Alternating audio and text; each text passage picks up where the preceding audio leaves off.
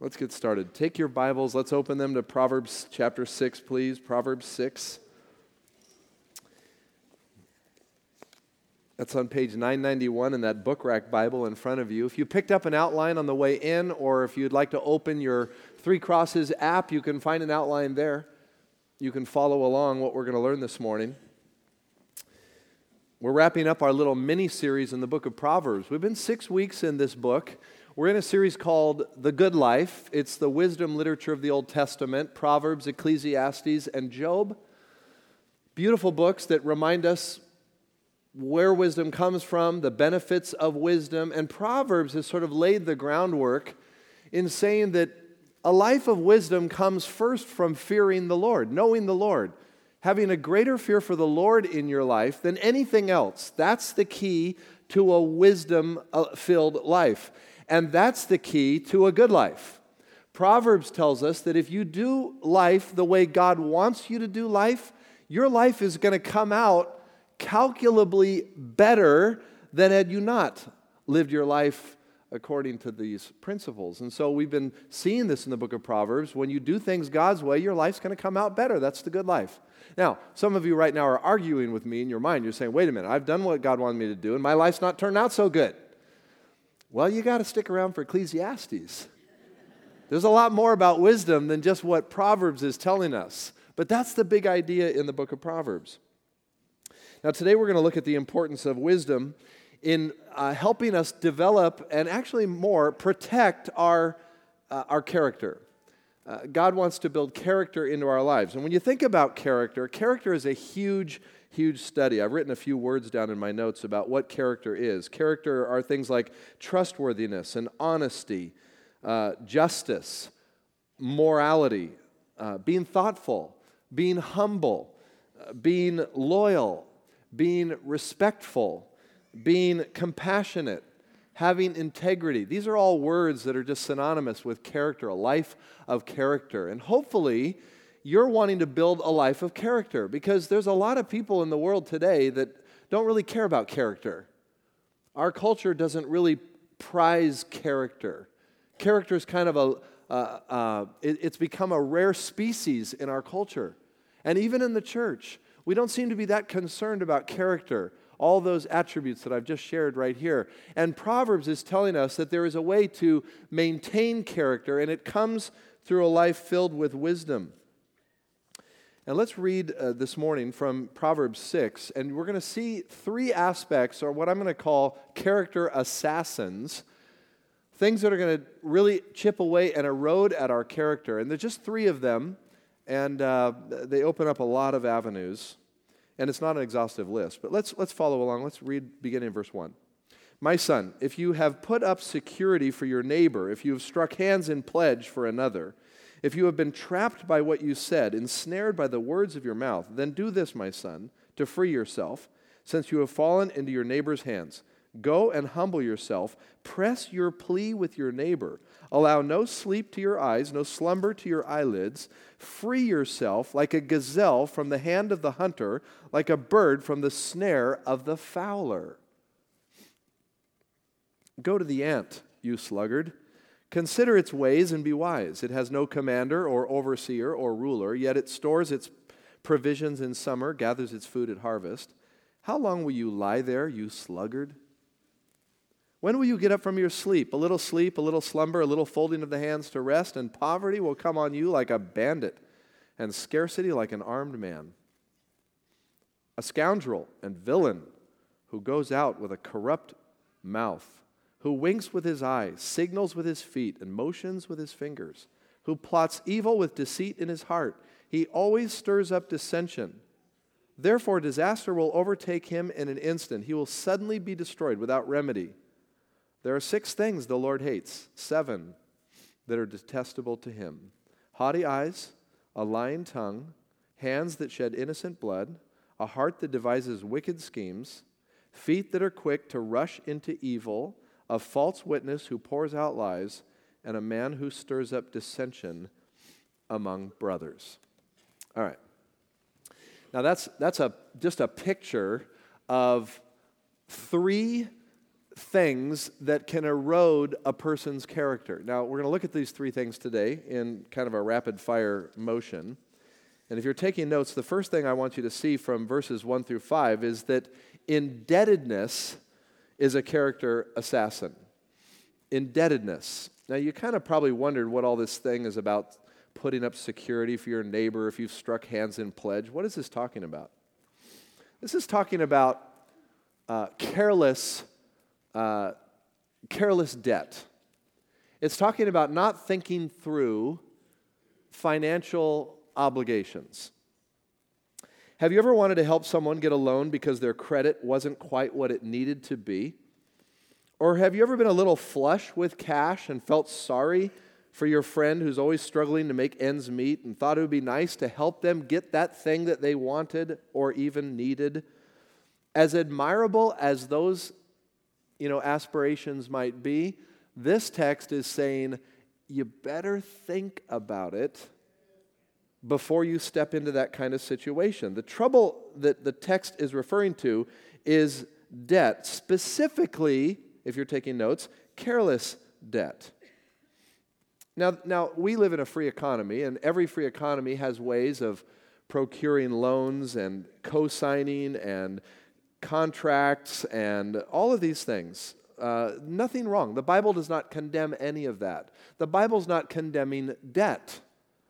This text is simply saying you better be careful if you float people money or cash thinking you're helping them out when in another sense you're actually putting yourself into a real dilemma. I hear stories like this one from time to time where a junior in college, his best friend's roommate, his best friend who is also his roommate, can't get his loan papers for his next semester, and they're great friends, and so he puts his name on a cosign so that person can get the student loan. And his friend is grateful, and he's thinking all along, well, this is just going to boost the person's credit a little bit, never knowing that his name on that cosign actually makes him responsible for the debt. And then after graduation, when they're no longer friends, they had a little parting of ways, and a couple of years down the road, while he's in his first job and he's working along, suddenly this loan agency is calling about the debt that he co-signed for. And that happens all the time with people. In a crowd this size, there's people that are carrying the debt of somebody else because you just too quickly didn't think it through and you put your name on the dotted line. And you are regretting that. That's a terrible, terrible situation to be in. And, I hate to, have you come to church and have this reminded, situation. But the point is this. The point is we have to be careful not to be foolish with debt. Impulsively loaning money to someone who isn't likely to pay it back, we must do everything, the Bible says we must do everything we can if you've made that commitment to undo that commitment. Now there's a problem, isn't there? Because promises mean something. When you make a promise to somebody to help them and then you want to renege on that promise, doesn't sound very good, does it? God wants us to keep our promises, and that's why this is a character-eroding issue. Because in the end, sometimes it looks like you're the one that doesn't have character when you're trying to simply free yourself from someone else who's been a bad risk in your life. So I don't know. This applies. This is not business loans. This is friend loans, family member loans. This is where it gets really messy and really sometimes not so friendly, not so good. Think of a couple other places in Proverbs. I think they may be in your notes. Proverbs 11:15. He who puts up security for another will surely suffer, but whoever refuses to strike hands in pledge is safe. You see, this idea of striking hands is kind of like, hey, I'm in a bind. I'm really in trouble. Can you help me out? Yeah, sure. It's just like, just this not really thinking it through, this quick striking of hands, this quick deal making, this quick, we can work this out. Proverbs 17:18, a man lacking in judgment strikes hands in pledge and puts up security for his neighbor. Proverbs 22:26, do not be one who strikes hands in pledge or puts up security for debts. One commentator wrote this. He said, historically, the warnings in Proverbs regarding loans and co-signing were never interpreted as a basis for legal or moral restrictions on credit, either from the side of lenders or borrowers. They were regarded as cautionary advice and as an exhortation to financial independence and avoidance of risk, particularly for people who are not in the business of managing risk. Now, if that's your business, if you're a loan agency, if that's your life work or whatever, you are in the business of managing risk and deciding risk. But most of us are not. And if you're not, the Bible says, you better think that through really carefully when you hand out money, unless, of course, you just don't care about money and that you don't feel like you need. So here's the point. This is what wisdom says, if you're taking notes. Wisdom says, don't foolishly take on debt that you don't need to or can't afford. Now let's just talk, let's extrapolate just for a minute, because debt is a problem with a lot of people. Now I'm going to just go off mark for just a moment and just talk about the problem of debt in our culture. The average credit card debt in our culture is about $16,000 per household. $16,000 of credit card debt. If you just have $10,000 in credit card debt and you're paying an average of 15%, you know how long it'll take you if you just pay the minimum balance to pay off that card? 28 years. And you will have paid $12,000 in interest on $10,000 of debt. Does that make sense? Yeah, no, it doesn't at all. But you know what? That's the average debt in our culture. Credit card debt is killing people right and left. I mean, literally, their lives are strapped. Now, you can't avoid certain kinds of debt. You know, you don't have enough cash to buy a car. You have a loan payment. All of this is calculable by your income and all that. I don't want to get too deep into the weeds here, but I'm just saying that the problem in our culture is huge when it comes to debt. Now, here's a little pastoral exhortation here, is that if you're carrying debt today, that's a spiritual issue. You need to get before God and say, God, how can I reduce this debt? I'm not talking, we've got home loans, you've got car loans, you've got things that you've calculated risk. It's in your monthly payments and all. I'm not talking about that. I'm talking about careless, foolish spending. And that can also be in things like cars and luxuries and things that we like. But where we mound up debt, where we can't do things to boost the kingdom of God, we can't support kids that are going to camp, we can't do those kinds of things because we are so tied up with debt. And we've got a ministry here in our church. It's called budget coaching. We've got people that have financial, knowledge, experience that would love to sit down with you and help you get your life back on track and reduce debt in your life. You should take advantage of some of those resources. There are places in our communities. You can go online and find lots of organizations that will actually help you reduce and bring debt down in your life. And some of us need to do that. That's an action point for some of us here today. Now, you may be drifted for a second, so if you have, listen to me quickly and clearly. I'm not saying we can't give away or lend freely without desire for repayment, okay? If that's who you are, if you have a certain amount of disposable income, or even if you want to take out of your savings, if you love giving and supporting others and helping them without any desire for return on your investment, or even payback, that's fine. The Bible says be generous. That's a beautiful thing, right? But wisdom says be careful not to put yourself in a bad situation. Now, thinking about debt and all of this, I was thinking about the gospel message. Now, let's remember what Jesus did for us. 2 Corinthians 8:9 says, "For you know the grace of our Lord Jesus Christ, that though he was rich, yet for your sake he became poor, so that you, through his poverty, might become" what? Rich. This is the Savior we serve today. You talk about risk management. I mean, Jesus had nothing. There was no investment. There was no return on the investment Jesus made. Yet Jesus, in his riches, became poor so that we might become rich in him. It's a beautiful thing to remember that this is the Lord that we serve today. He's a God that is generous. He's a God that wants to meet your needs. And I'm not talking just about financial needs. He wants to meet your spiritual needs. You might be sitting here today and kind of trying to figure out Christianity or whatever. Picture a Savior who has all the riches of heaven, who comes and lives in a human form and gives his life as a sacrifice for our sins, rises from the grave after dying himself, so that we, when we go through death, can be assured that we will live forever. This is the gospel. The gospel promises eternal life to anyone who believes.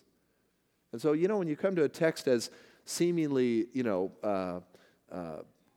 a little bit, hard to understand, or, geez, how does this apply to my life? Well, it certainly applies to the issue of how we spend our money, but it has a bigger arc in the picture and the story of what God was willing to do for us in actually taking care of our debt, our sin debt, by his blood, his sacrifice. Amen? Aren't you glad for that? Now, it's a character corrosive when we lend foolishly, when we don't manage our finances well. But there's another character assassin that can happen too, and I see here in this text, verses 6 through 11, and that is laziness is also a character assassin. Laziness. Now, the Bible talks about work in lots of ways, and I want to just put heads up here. The Bible does not support workaholism, okay? There's a lot of people that kind of pin on their workaholism. Well, God wants me to be industrious, and he wants me to work hard, and and you're killing your family, and you're ruining your marriage, and you're up to your neck and stuff, and the Bible doesn't condone a workaholism attitude, but the Bible also commends a hard work ethic, working hard. In fact, the Bible says that if a man doesn't work, he shouldn't eat, okay? That might be good for some of us. Lazy, and that's talking in the context of being lazy, just saying, well, I could work. There's some people that really want to work and they can't. There's a disability issue, or there's a health issue or something going on. I'm not addressing that. I'm just saying that there are some people who can work, they're physically able to work, they're mentally able to work, and they're just choosing not to work. The Bible takes that very seriously. It's a part of our character to work and to work hard, whoever you are. I like what Proverbs 10:4 says. Lazy hands make a man poor, but diligent hands bring wealth. Proverbs 26:15 says, the sluggard buries his hand in the dish. Oh, this is such a great picture. The sluggard buries his hand in the dish. He's too lazy to bring it back to his mouth. Isn't that great? You can just picture, I'm so starving. I just can't deal with this. And I love how the Proverbs uses that word sluggard. That's just a great word picture right there. So it compares hard work to this little creature called an ant. I did a little research on ants just because it kind of tweaked me a little bit. I'm like, why did Solomon choose the ant? Well, ants are amazing. Some ant species can lift 100 times their own body weight upside down while walking on glass. So that would be like me I weigh 154 pounds. I know I look a lot bigger, but I'm 154 pounds. That would be like me being able to lift 15,400 pounds. You say, I think he could do it. But walking on glass upside down, I don't think so. Ants are the longest living of all insects. Do you know that many ants species live up to 30 years? I read that statistic. It makes you think the next time you want to smoosh one. Like with a fly, it's 15 days or something like that, or less. Fire ants cause an estimated of $5 billion in damage each year in North America. All worker and soldier ants are female. Just saying. Ants do sleep frequently. Do you know this? In a 24-hour period of time, they go through 253 sleep cycles, lasting about a minute each. It totals 4 hours out of 24 hours. That's kind of cool. You just have a little minute nap every, 253 times a day. All right, I'm being goofy with ants, but here's here's what wisdom says. You can learn a lot by observing ants. Let's do that right now. Let's observe some ants. I found some clips here. This is going to be fun. Watch this. Check this out. Here's an ant. Look at that. Now, some of you are worried. That's a bee pretending to be dead just for the sake of this documentary. But look at the size of that. That is like me trying to carry like Shaq O'Neal across the basketball court. Look at this. Look at these ants. They're creating a barrier. And then all these guys are late for work. They are, I should say, these girls are late for work. Look at that. They're going crazy. Got to get to work, move out of the way. I mean, that's a busy lunchroom there where they're all working. I mean, when you look at ants and how they work, it is amazing. Now, this next little clip you're going to see about ants, look at this. You talk about, okay, we got to move this centipede. So let's chain up and work together. You know, you look at that, and so you see how ants, just these little creatures, they figure out how to work in tandem with each other. They realize that they can do more with someone else than by themselves. They're incredibly strong. They're industrious. They go after it. And I think when Solomon was thinking about, how do I compare someone who really works hard with some kind of creature that we observe, I don't know, maybe there was a lot of ants around where Solomon was writing or something. He thought, yeah, that'll do. Work says a lot about our character. I've often said to people, if you want to stand out as a Christ follower, you should be the best employee in your company. You should be a person that people look at and say, man, not like you're always trying to undercut others, you're trying to get to the top, and you're knocking people over along. No, you're like you're staying the longest if you need to, and you're not being a workaholic. You're putting in the time. You're eager to do more than what's in your job description. This is so obvious, and everyone that how many of you are working right now? You're in a working employment relationship. Okay, good. Now, in your environment where you're working, there's somebody that has a reputation of not working, right? Now, as soon as I started talking about this, you know exactly who that person is. You're thinking about them, right? And if you can't think about who that person is, it might be you. I don't know. Just saying. Think about it. But it's a terrible character erosion when we don't work like we ought to. And there's a lot behind why a person works hard in terms of their character than just the fact that they have a good work ethic. There's honesty.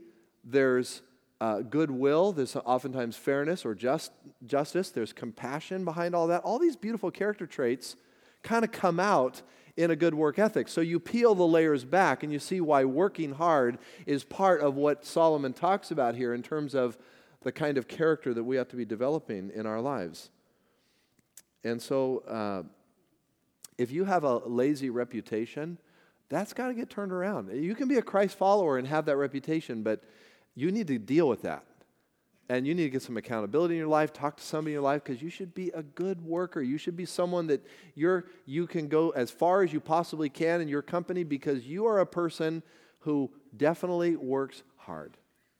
And by the way, if you're not working, if you're a student, you're living at home or whatever, that work ethic can come out in your studies. It can come out in your responsibility at home, how you handle your space, how you deal with the stuff that you have in your life. All of that is a part of a work ethic. Your schedule, when you sleep, when you get up, what you go after. I know students that just are so studious. They put in the time. It's like a job.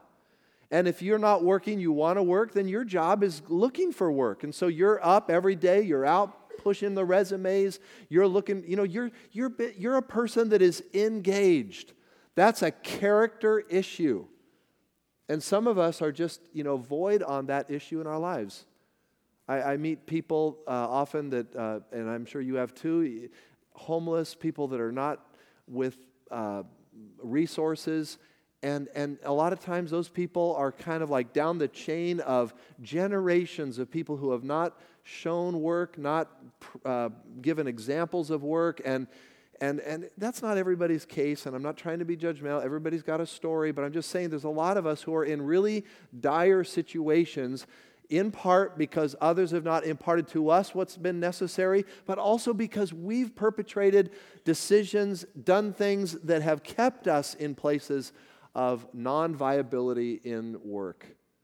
And I think it's something that the church needs to consider. The body of Christ. We should be known for the best workers on the planet, whatever we do. Your bosses ought to be sitting around, who are the Christians in our company? They'd be way better in this situation. I mean, just important. Okay. The last little area here, this is the area that now we go into a little tunnel here, and it's just going to expand huge. So I'm going to make some comments about it, and it's going to go real quick. But verses 12 through 19, I'm going to call this deceitfulness as a character assassin. And I know that's pretty simple, but you read these words. Look at, you read the language of verse 16. There are 6 things the Lord hates. It's kind of hard to envision God hating anything, right? Because God is love.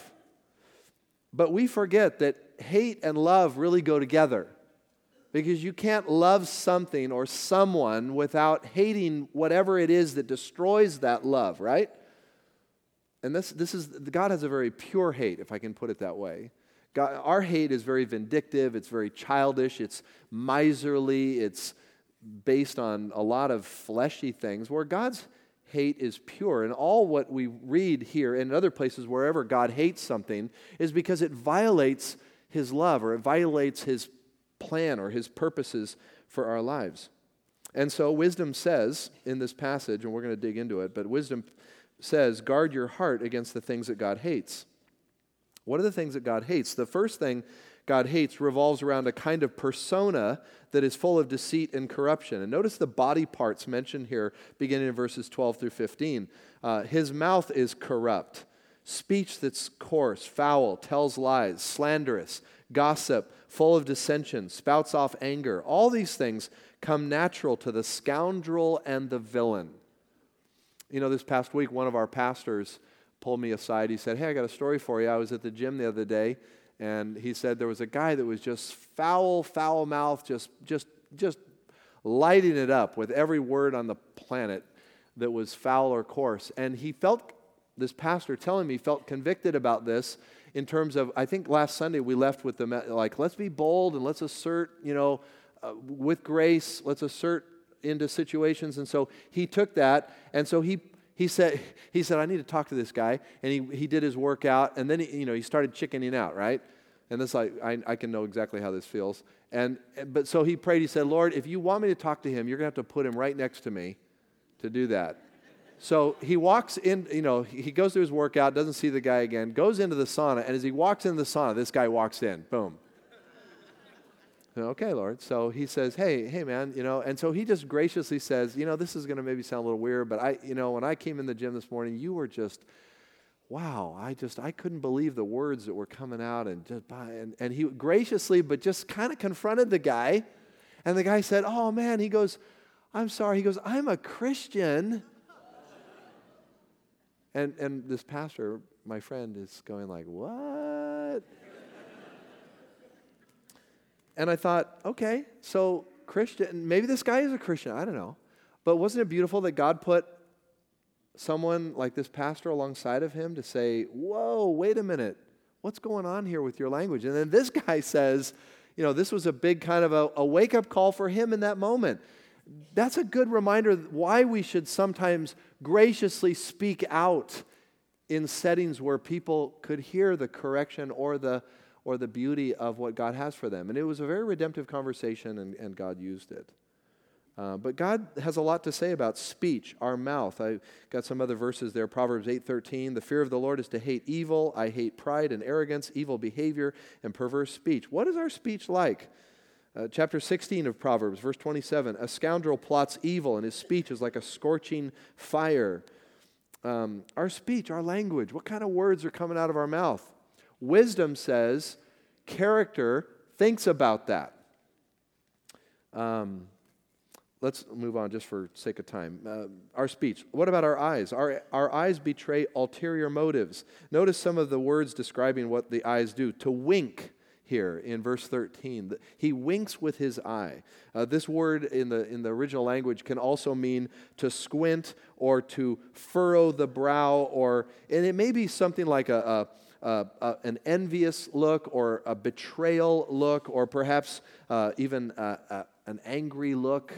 You know, our eyes say a lot about what we're thinking, right? You can look in a person's eyes and kind of see what they're thinking a lot of times. Our eyes reveal this. And Proverbs 16:30 says, "He who winks with his eyes is plotting perversity. He who purses his lips is bent on evil." It's like our facial expressions sometimes give way to the fact that we're not really being people of character. There's a problem going on deep down. What about our feet? Verse 13b, his feet give evidence of unrest. Signaling of the feet means his feet are agitated, shuffling, shifting back and forth, and uneasiness. Maybe an idea of leaving the path. We all leave the path. Someone told me this morning, hey, I got off the path this week. You know, we get off the path. Our feet are a part of taking us off our path. Our feet remind us that they take us where we go, sometimes where we should not go, sometimes where we should refrain from going. Proverbs chapter 1, you remember where Solomon says to his son, "My son, do not go along with them. Do not set foot on their paths," speaking of the wicked influences. "For their feet rush into sin. They are swift to shed blood." Psalm 17:5, the psalmist says, "My feet have held to your paths. My feet have not slipped." Psalm 37:31, "The law of God is in his heart. His feet do not slip." This is speaking of a person with character, a person who has a heart for God. Mouth, eyes, feet. Look at fingers, verse 13. His fingers motion and signal. I thought all cultures have hand and finger gestures which are meant to throw dispersions on others. Have you noticed that? I mean, which one of us have not at one point in our lives been given the finger? Or we've been made a fist, or our hands have slapped down, or we've waved something off, or we've thumbs down. We use all these expressions with our fingers and with our hands. Our hands and fingers are just an extension of our words and our attitudes, and by extension, what's going on in our hearts. So think about that. Our bodies, our feet, our hands, our fingers, our eyes, our heart. Look at verse 14. His heart plots evil. Check out the inside of the psalmist's lament. Psalm chapter 10, verses 2 through 4. "In his arrogance, the wicked man hunts down the weak who are caught in the schemes he devises. He boasts of the cravings of his heart. He blesses the greedy and reviles the Lord. In his pride, the wicked do not seek him. In all his thoughts, there is no room for God." That's Psalm 10, verses 2 and 4. So, that's why wisdom comes along and says in Proverbs 4:23, "Guard your heart, for from it is the wellspring of life." For it is the wellspring of life. And then in this passage, if you look at verses 16 through 19, he just sort of summarizes all the things he just described in this persona of a person whose feet, hands, fingers, eyes, heart, and all of that is sort of awash with character. What does God hate? And by the way, why does God say 6 things the Lord hates, 7 are detestable to him? That comes up in Hebrew language a lot, and it's a learning device. It's a device simply showing the fact that what he's about to say is not an exhaustible list. It's not an exhaustible list. It's not something, this is not all that's there is. And so here the writer is saying there are 6 things that God hates, actually 7, which is my way of saying to you, there's no end to this list. But let's look at it. Haughty eyes, a lying tongue, hands that shed innocent blood, a heart that devises wicked schemes, feet that are quick to rush into evil, a false witness who pours out lies, and a man who stirs up dissension among the brothers. Those are all character eroding traits. What happens to that person? Look at verse 15. "Therefore, Disaster will overtake him in an instant. He will suddenly be destroyed without remedy. You know what wisdom says? If you're taking notes, wisdom says this kind of life, when exposed, brings sudden and complete disaster. Character. You know, I was reminded this morning over people God's put in my life that have taught me character. One such man was the former senior pastor of this church, Jake Beelig. He was a man of character. I could list dozens and dozens of people, but the reason I mentioned Jake this morning is because when I got up out of the prayer meeting today, one of the guys next to me said, "Man, I like your shoes." And I looked down at him. These are Jake's shoes. You know, one of the blessings God gave me is he gave me Jake's foot size. When Jake passed, he passed down, his family said, "You want some of my dad's shoes?" And so they gave me his shoes. And Jake loved shoes. Jake, he had good taste in shoes. And so when I've got a few other Jake shoes, and when I put on, and I'm literally walking in Jake's shoes. And I say that because often when I put on these shoes, I think of his character. And I say to myself, I want to be like Jake. And I say to God, not always, but I say to God, "God, thank you for a man of character." You got people in your life that have demonstrated character? I'm going to walk in their shoes. Sometimes literally, but figuratively. Find the person. Find a few that you can say, "Man, if God will give me grace, I want to be like that person."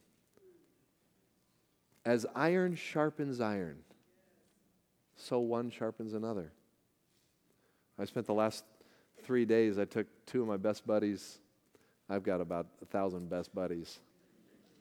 But 2 guys I consider kind of like spiritual sons to me in some ways. And we went backpacking. We went Thursday, Friday, and Saturday. We chose the worst weather weekend possible, or 3 days. We went over a pass of 9,000 feet, sleeting in snow. Can you believe it? Summer, June. Crazy. But I love these guys. One of them's sitting right over there. One of them's maybe up there. But you know, we sharpen each other. There are guys in my life that sharpen me. You got guys sharpening you? You got gals, if you're a gal, sharpening you? We sharpen each other. Because there's a character deficit in our culture. And God wants you. God wants me. I'm looking at a young man right down here. Ross, I've been getting to know. He's a good young man. God's doing something in his life. And you know, I think about sometimes, Ross, I think about, you look at my life. Sometimes we look at people and we forget that people are looking at us. How we live, how we talk, how we share our life. We are sharing our lives with each other. And in this body right here, there's a lot of beautiful things. People coming more and more like Christ because we're watching each other. But watch this. Our eyes are not focused. Our eyes are on Jesus. Because you watch me enough, you're going to be disappointed in me. At some point, I know you will. We're human. But our eyes are on Jesus. Paul said, "Follow me as I follow Christ." That's what it's about. Body of Christ, can we just invest deeper in that in our lives? To become men and women of character, so that someday when we're sitting in our living room with our wife who's had a stroke, we can be telling our story of how God's built character into our hearts. Amen?